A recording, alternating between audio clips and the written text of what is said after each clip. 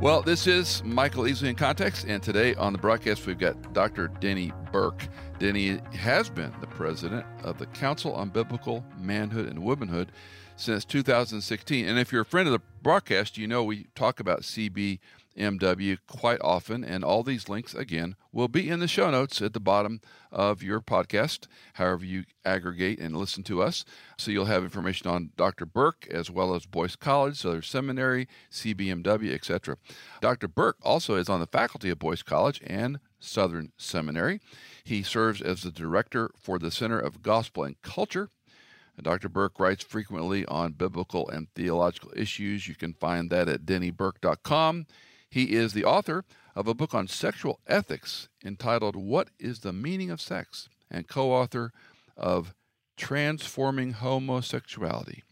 He also has published a commentary on the pastoral epistles, as well as a book on Greek grammar entitled Articulate Infinitives of the Greek New Testament, and that's the kind of stuff I used to have to read. He's written articles in the Journal for the Study of New Testament, Tyndale, on it goes, Journal of Evangelical Theological Society, a.k.a. JETS. Denny, thanks for your time, and thanks for joining us on the podcast. Thanks for having me on. So let's start at the beginning. The Council on Biblical Manhood and Womanhood began circa, what years would it, Piper and Grudem? 1987. 87. And the Danvers Statement had been out by now, correct? Yes. The founding and the public release of the Danvers Statement kind of coincided. Piper and Grudem and a handful of others had gotten together in Dallas, Texas, and then subsequently in Danvers, Massachusetts. And when they finally came out publicly with their statement, they started an organization called CBMW. And then the Danvers Statement was a statement trying to define manhood and womanhood is all about, and in particular with respect to the way men and women relate to one another within the church and within marriage. So it was kind of focused on those two areas. Conversation has broadened a lot since then, but that's how we started. And it's interesting. I'm a Dallas grad, and of course, this was after I had finished my THM, but we were talking about it quite a bit. And unless you're, in a Bible church or fairly, I wouldn't say academic, but a church that tends to be a little more theologically rooted, you wouldn't know complementarian vis-a-vis egalitarian. So give us Denny's thumbnail.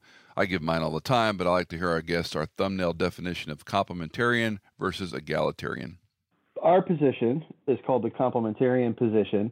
We call it that because we believe that men and women are created equally in the image of God. They're co-heirs of the grace of life, as Peter says. So they're totally equal with respect to being created in the image of God and totally equal with respect to their enjoyment of the benefits of redemption. We all stand, on the same ground at the foot of the cross. So there's a quality of image bearing, a quality of dignity and of worth, a quality of sharing in the benefits of redemption. However, within that equality, we know that the Lord has ordained differences between male and female.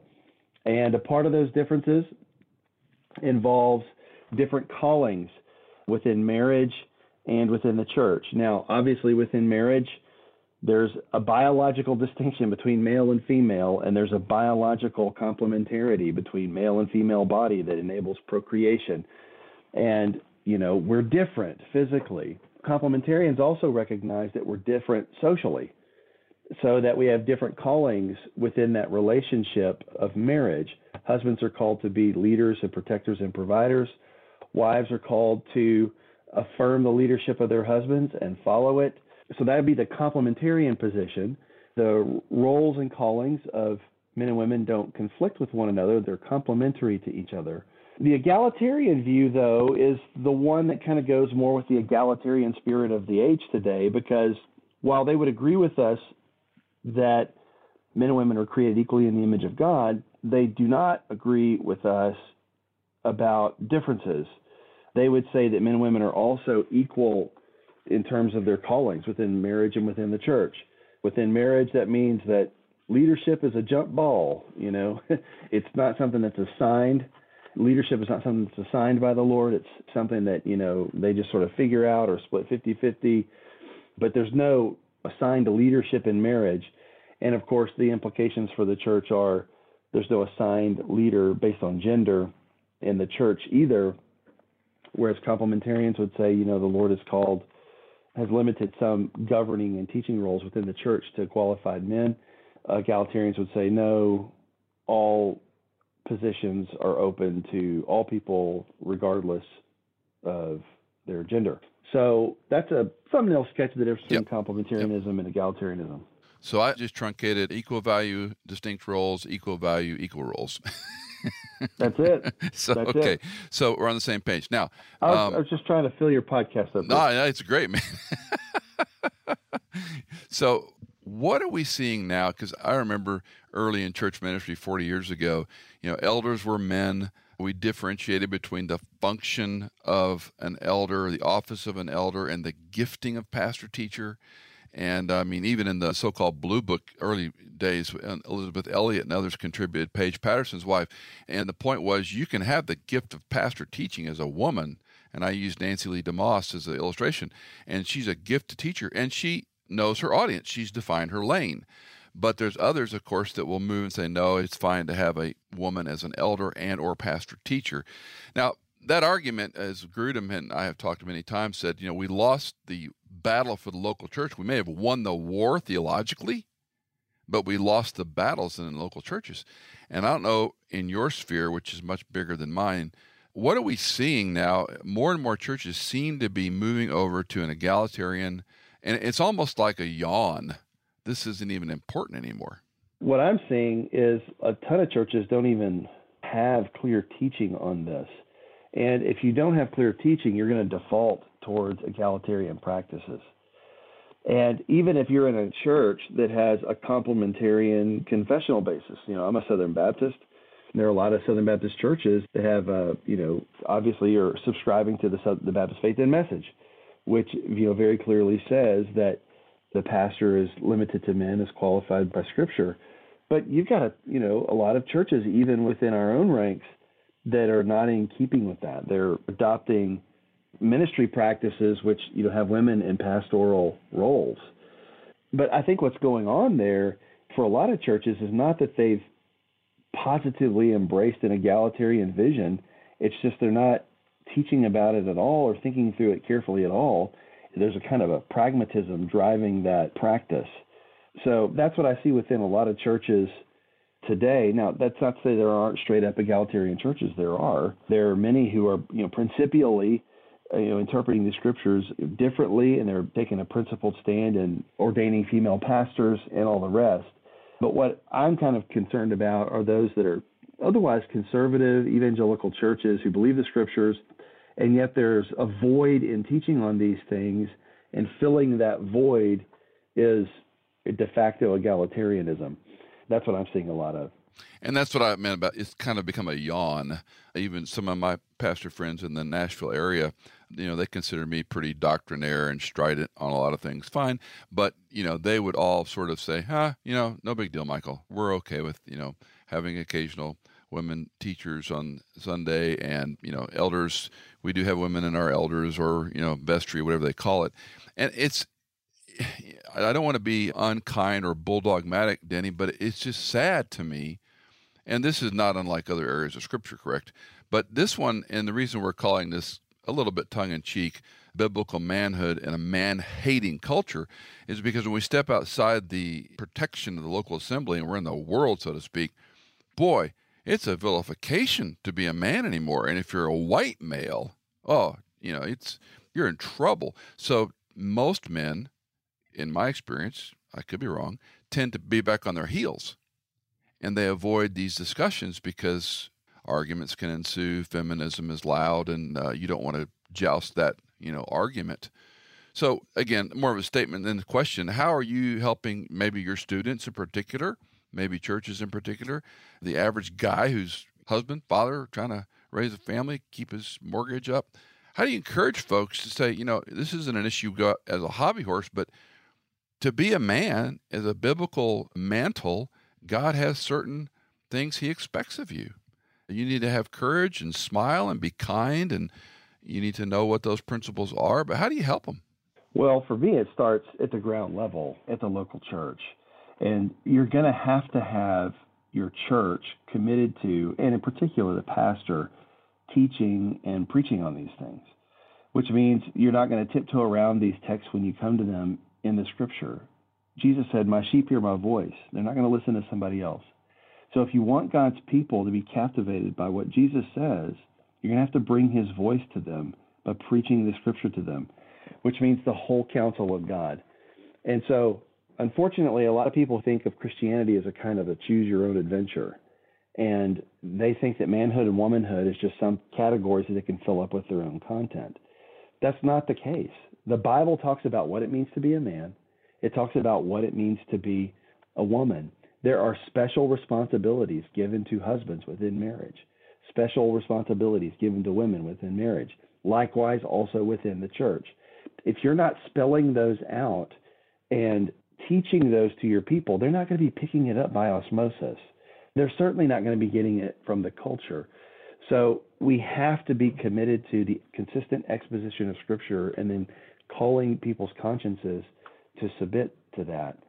Now, what I will hear from a lot of folks is they'll say, "Well, Denny, this is not an issue of heaven or hell. This is kind of a secondary issue. It's not a primary issue, whether or not, women can be pastors or something like that." To which I would want to say, well, I actually agree with that. This is a secondary issue. This is not about whether or not Scripture is inerrant or whether or not Jesus is a substitutionary atonement. The problem with that perspective, though, is that secondary issues are important too, because secondary issues define how you do church, who you can have fellowship. You have to decide in a church, are you going to baptize babies or not? Are you going to ordain women or not? These secondary issues are really, really crucial, and we've got to have biblical clarity on those things, or else you have division in the church, and you'll default to a sort of cultural compromise. If we go back, I don't know who originally said it. I think Schaff quoted it, but in essentials unity, non-essentials liberty, all things charity. And that may be Reformed light. Correct me if I'm wrong. But is this an essential? It depends on what you mean by essential.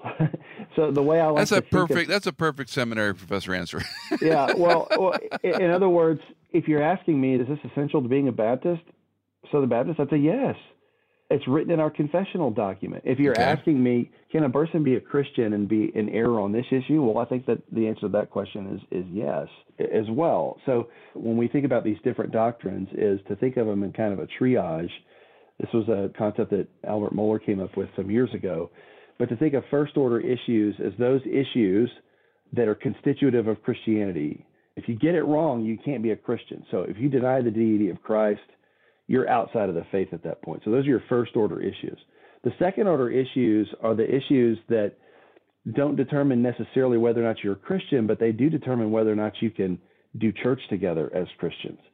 The Lord's Supper, baptism, and then this issue would fall into that category. And then you get your third order issues that really shouldn't divide Christians at all. People within the same church can agree to disagree on those kinds of issues. So I do think that this is in the second category. But the issue today, and this is where I think a lot of people miss this, is that even though this particular issue is a second order issue, it implicates first order issues. Because sometimes the reason that people reject what the Bible says about manhood and womanhood is because they just don't believe that the Bible is true. Now you're at a first order issue. In my own church several years ago, there was a member that we had to remove from the membership through church discipline because this member did not believe that Paul was right when he spoke things like 1 Timothy 2:12, I don't allow a woman to teach or to exercise authority over a man. That is a rejection of the authority of Scripture. So yes, you can be wrong on this issue, but if you're doing it because you think the Bible's wrong, well, now you've implicated a first order issue. Or you'll have some people who will say, we know what the Bible says about this, but now we know a little bit better because our ideas of justice are advanced beyond the Scripture. And so even though we see some sort of an ordered relationship between husband and wife in the Bible, we know better than that now. Even though the Bible says that, qualified men are supposed to be pastors, we know better than that now. But once you adopt that kind of a framework or that kind of a hermeneutic, you can apply that to other issues. you can say, well, we know that the Bible says that it was wrong to have homosexual relationships then, but we know better now. If you apply that hermeneutic to other issues, well, guess what? Now you're in first order territory again. So the way I like to talk about this is to say, look, this is an important issue because even though it's a second order issue, it can and does implicate first order issues if you're consistent with the hermeneutic or if you have a rejection of the authority of Scripture. To the average young pastor, and in your worldview, I would imagine most of them are going into Southern Baptist churches. Do you think those young men are pretty equipped on how to handle it? And this, obviously, you're talking primarily about a church level. You got to do this with diplomacy and love and kindness. One of my prior guests in this series, Stephen Mansfield, he made a pretty compelling argument that we do need to acknowledge there's been a lot of abuse historically. And a lot is certainly, I don't like using many and a lot and most for obvious reasons, but certainly there have been churches that have been bulldogmatic and, women can't speak in any situation. You sit there and be quiet and talk to your husband. And I had a friend in the doctoral program who was pastoring a church. Women sat on one side, men sat on the other, and he taught the women's Bible studies. They literally didn't allow women to speak in any context. So to some level, we say, okay, we were too strident. We were wrong in some places, but we don't want to, say, oh, the culture is right. So these young guys are going into established churches more times than not, and they're going to have a member, like you mentioned, in your fellowship. How do you equip those guys to do that with kindness, diplomacy, but yet standing firm on the text? I guess your view on these things is going to be shaped by your experiences. I just haven't been in those kinds of churches. I'm coming from a background that was more open to egalitarian interpretations and practices. And so coming to a complementarian position I didn't have this experience of women couldn't talk or, you know what I'm saying? So I hear these stories and I'm hearing, okay, I'm not denying your experience. I'm just saying that's not been my experience. And most of the churches that I'm in and that I'm visiting, they're not struggling with being too complementarian. Right. No, my point simply was illustrating the acknowledgement that some churches have been heavy-handed in areas where they didn't need to be. Sure. I do not deny that. I'm just saying that hasn't been my personal experience with things. But even so, speaking to people that have come out of that experience, I just don't think that that's what complementarianism teaches. Complementarianism. Oh, I agree. But that's what I mean about a man-hating culture. We're glommed together as this white male, angry, Fox News watching, conservative, Trump or whatever you want to use. And it's not fair, but the world's not fair. And so I'm trying to encourage folks, both men and women, to say, you need to have the courage to stick to the text and say there are some distinctions from these roles. But again, my point, it's a yawn. You're saying they're not teaching about it, and I'm trying to say, how do we help them, Denny? Yeah. Well, if you're not teaching clearly about this, it's going to have wide-ranging implications in the way that your people are growing up as disciples. Because, 30 years ago, in 1987, the focus of the debate was on roles within the church and the home, manhood and womanhood being defined in terms of their respective callings in the church and the home. Today, people don't even know what a man and a woman are anymore. And the issues are so much more fundamental. So you've got a whole generation of students coming up, children coming up, and they don't see any necessary connection between their embodiedness as male and female and the way they're supposed to behave as male and female. They don't understand that the biological distinction has social ramifications for the way they're supposed to live their life. All of those assumptions are being erased right before our very eyes. Well, it's a construct, and this is the whole gender discussion, which is fascinating that we have gender discussion to begin with. But it's, okay, you're assigned a gender. No, you choose your gender. No, your parents assign your gender. And the idea of XY baby, it's pretty clear that's pushed away. I saw very rarely on Twitter and social media anymore. It's just wearing me out. But there was a tweet by some secularist over the latest trans person who's beating all these women's records. And his byline was, it's a fact, men are better than women. And I thought that's pretty gutsy to say, but he's right, because there are intrinsic distinctions from the sexes, but we've been browbeaten in the culture, in the corporate world, that we're equal in every right. I told a story with one of my other guests about when we lived in D.C., holding a door for a woman, and she uttered a 4-word expletive as she walked by. And I said, "You're welcome." Yeah. But it's just astonishing how these things have changed. And you're right. This current present generation does not know the Danvers statement. They don't know egalitarian, versus complementarian. They're completely clueless. And what they see everywhere except the local church is equal value, equal role. In fact, if you don't have more women on your board or on leadership or television anchors or whatever, you're misogynist. Right. And, we see actors and actresses pay debates. So this is a big topic. And Christopher Yuan, who's a dear friend, he and I have been arguing for a decade. It's about identity in Christ, not your definition of sexuality or gender. And, I think it's so important for pastors and church leaders in particular to be laying down the foundations again. And by foundations, I just mean Genesis 1 and 2. If people don't have an understanding of God's design in creation and God's design in male and female from the beginning, none of the rest of the Bible is going to make sense. None of the Bible's teaching about male and female roles is going to make sense, because it's just going to seem arbitrary. And you have to understand that this teaching is based on the way that God designed male and female within his original good creation. So before there was any sin in the world, you've got Genesis 1, God made them male and female both in his own image. And then you've got Genesis 2, God putting the man in the garden to keep and to cultivate, and then putting the woman in the garden as a helper to Adam, and then all marriages being patterned after that first marriage before there was any sin in the world. And you've got a biological distinction between male and female that's very clear. The biological distinction is based on their body's ordering for reproduction. And then you've got a social distinction based on that biological distinction. The woman is called to be a helper to Adam, and Adam is called to be the leader. The woman is called to this vocation of childbearing.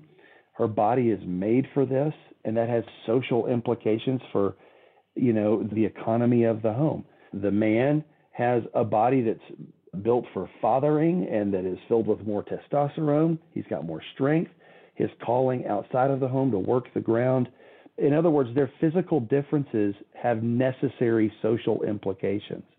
And a lot of Christians today, unfortunately, don't see the natural connection between the way God has created us as embodied creatures and then how that has implications for the covenant of marriage and how we relate to one another really in larger society as well. It's not all about authority and submission. Authority and submission is a covenantal relationship that obtains within marriage and within the leadership within the church. But the differences between male and female do have wider social consequences that we ignore to our own hurt. Okay, this is a really good distinction. Let me kind of take them one at a time. I often argue Ephesians 5, and I'm always humored by the instruction to the woman is much shorter than to the man, number one. I also find the language we've used, headship and submission, are a little bit inaccurate because they're not roles. Submission is not a role. If submission was a role, all a woman would ever say is, "Yes, dear." Right. Submission is a response to someone in authority. And the way Paul lays it out, we're submissive to Christ as the church. We're submissive to our parents. There's an authority. I mean, the military is a perfect example. There's a chain of command. And your commanding officer, you submit to him or her.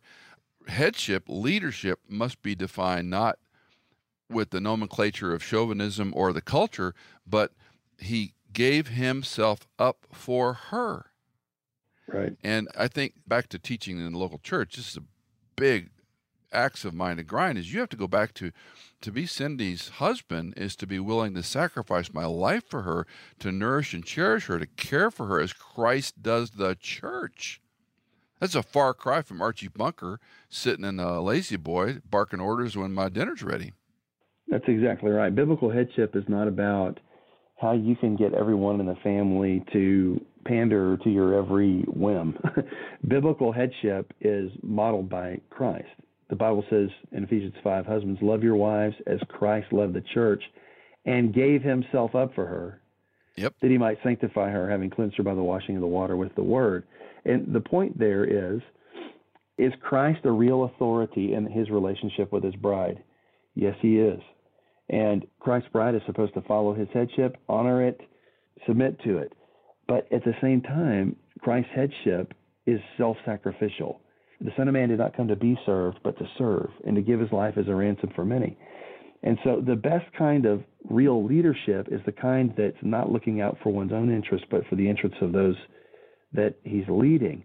And so your secular patriarchy, that's not even on the radar. Your secular patriarchy, which is what a lot of people recoil against, it can have abuse in it, it can have mistreatment, it can have self-seeking, it can have any manner of abuses that have nothing to do with the biblical pattern of headship. The biblical pattern of headship is Jesus, who has real authority, but he's also wielding that authority in a self-sacrificial way for the good of those that he's leading. And so biblical headship then is a blessing to God's people. Just as Jesus blesses the church, husbands bless their wives through this kind of headship. And so we just have to put that vision out there of the beauty of the picture that God gives us of marriage and how men and women are to relate to one another. So we differentiate between a clarification of these roles, which I think is so important. I don't know how many times Cindy and I spoke with the Family Life Marriage Conferences for 15 years, and we would spend great amounts of time, energy, illustration saying, he's not the Archie Bunker, he's not the general in the home. And there are a lot of people that would have a experience where their father was dogmatic, was strident, was difficult. The mom may have been quiet or submissive to a point where she was not involved, whatever dad says. And I don't think we see that as much as we once did in the church or even in the culture. That said, those vestiges kind of hang on to people. And then when you move forward into your second point was we're talking about these roles. Give us some more help, Denny, on this differentiation. You talked about childbearing, you talked about for the woman, you talked about work in the ground for the man. Give us some more like shoe leather. What does that mean when we talk about, equal value, distinct roles? Well, if I could just back up a couple of steps and say, when it comes to this idea of headship, and in a like manner, just even the role that God has called women to, there's two directions that people can distort these. So, for example, with headship, it's not just overbearing to abusiveness that is the temptation sometimes for men. There's two directions here.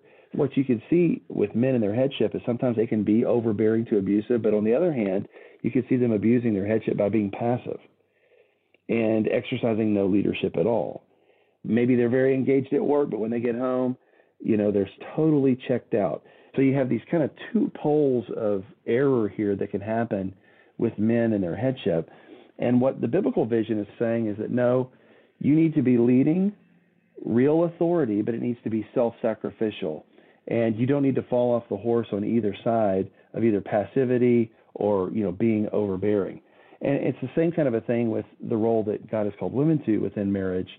A woman can try to usurp authority and try to be the head of the relationship. That's one direction that an error can go in. Or she could just be kind of a passive doormat, which is another direction of error that she can go in, when really what God has called her to be is a fellow heir of the grace of life, which means she is her husband's equal in terms of value and worth and being created for ministry within the church and being created to come alongside the man in subduing the earth. She has a noble calling, ministries that God wants her to do, but she can't be a doormat in that, and she can't be a usurper in that. She is supposed to be a helper in that, a joyful helper affirming the headship of her husband.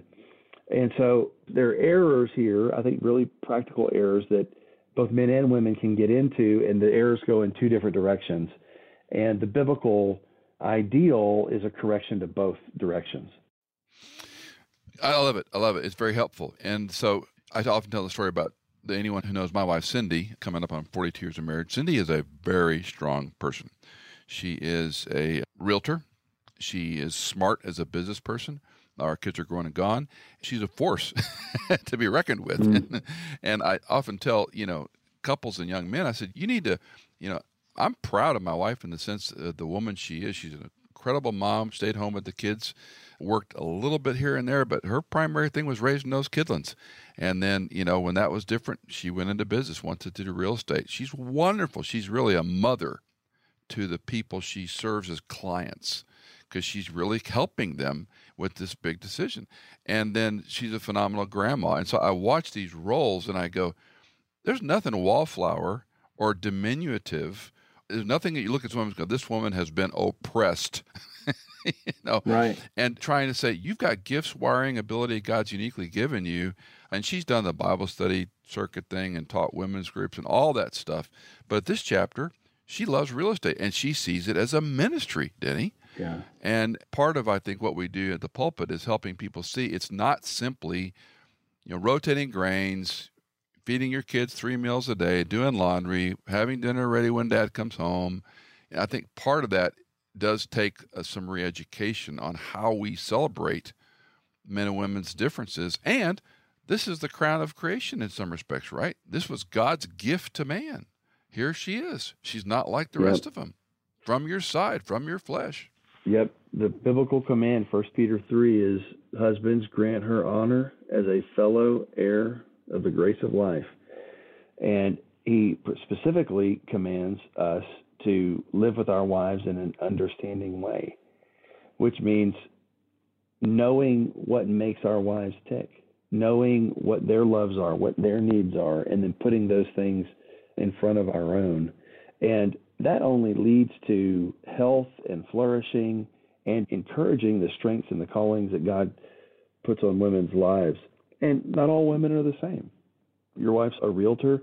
Some women aren't going to do that. They're going to have different callings. My wife's a speech pathologist by training. She's homeschooling our kids right now.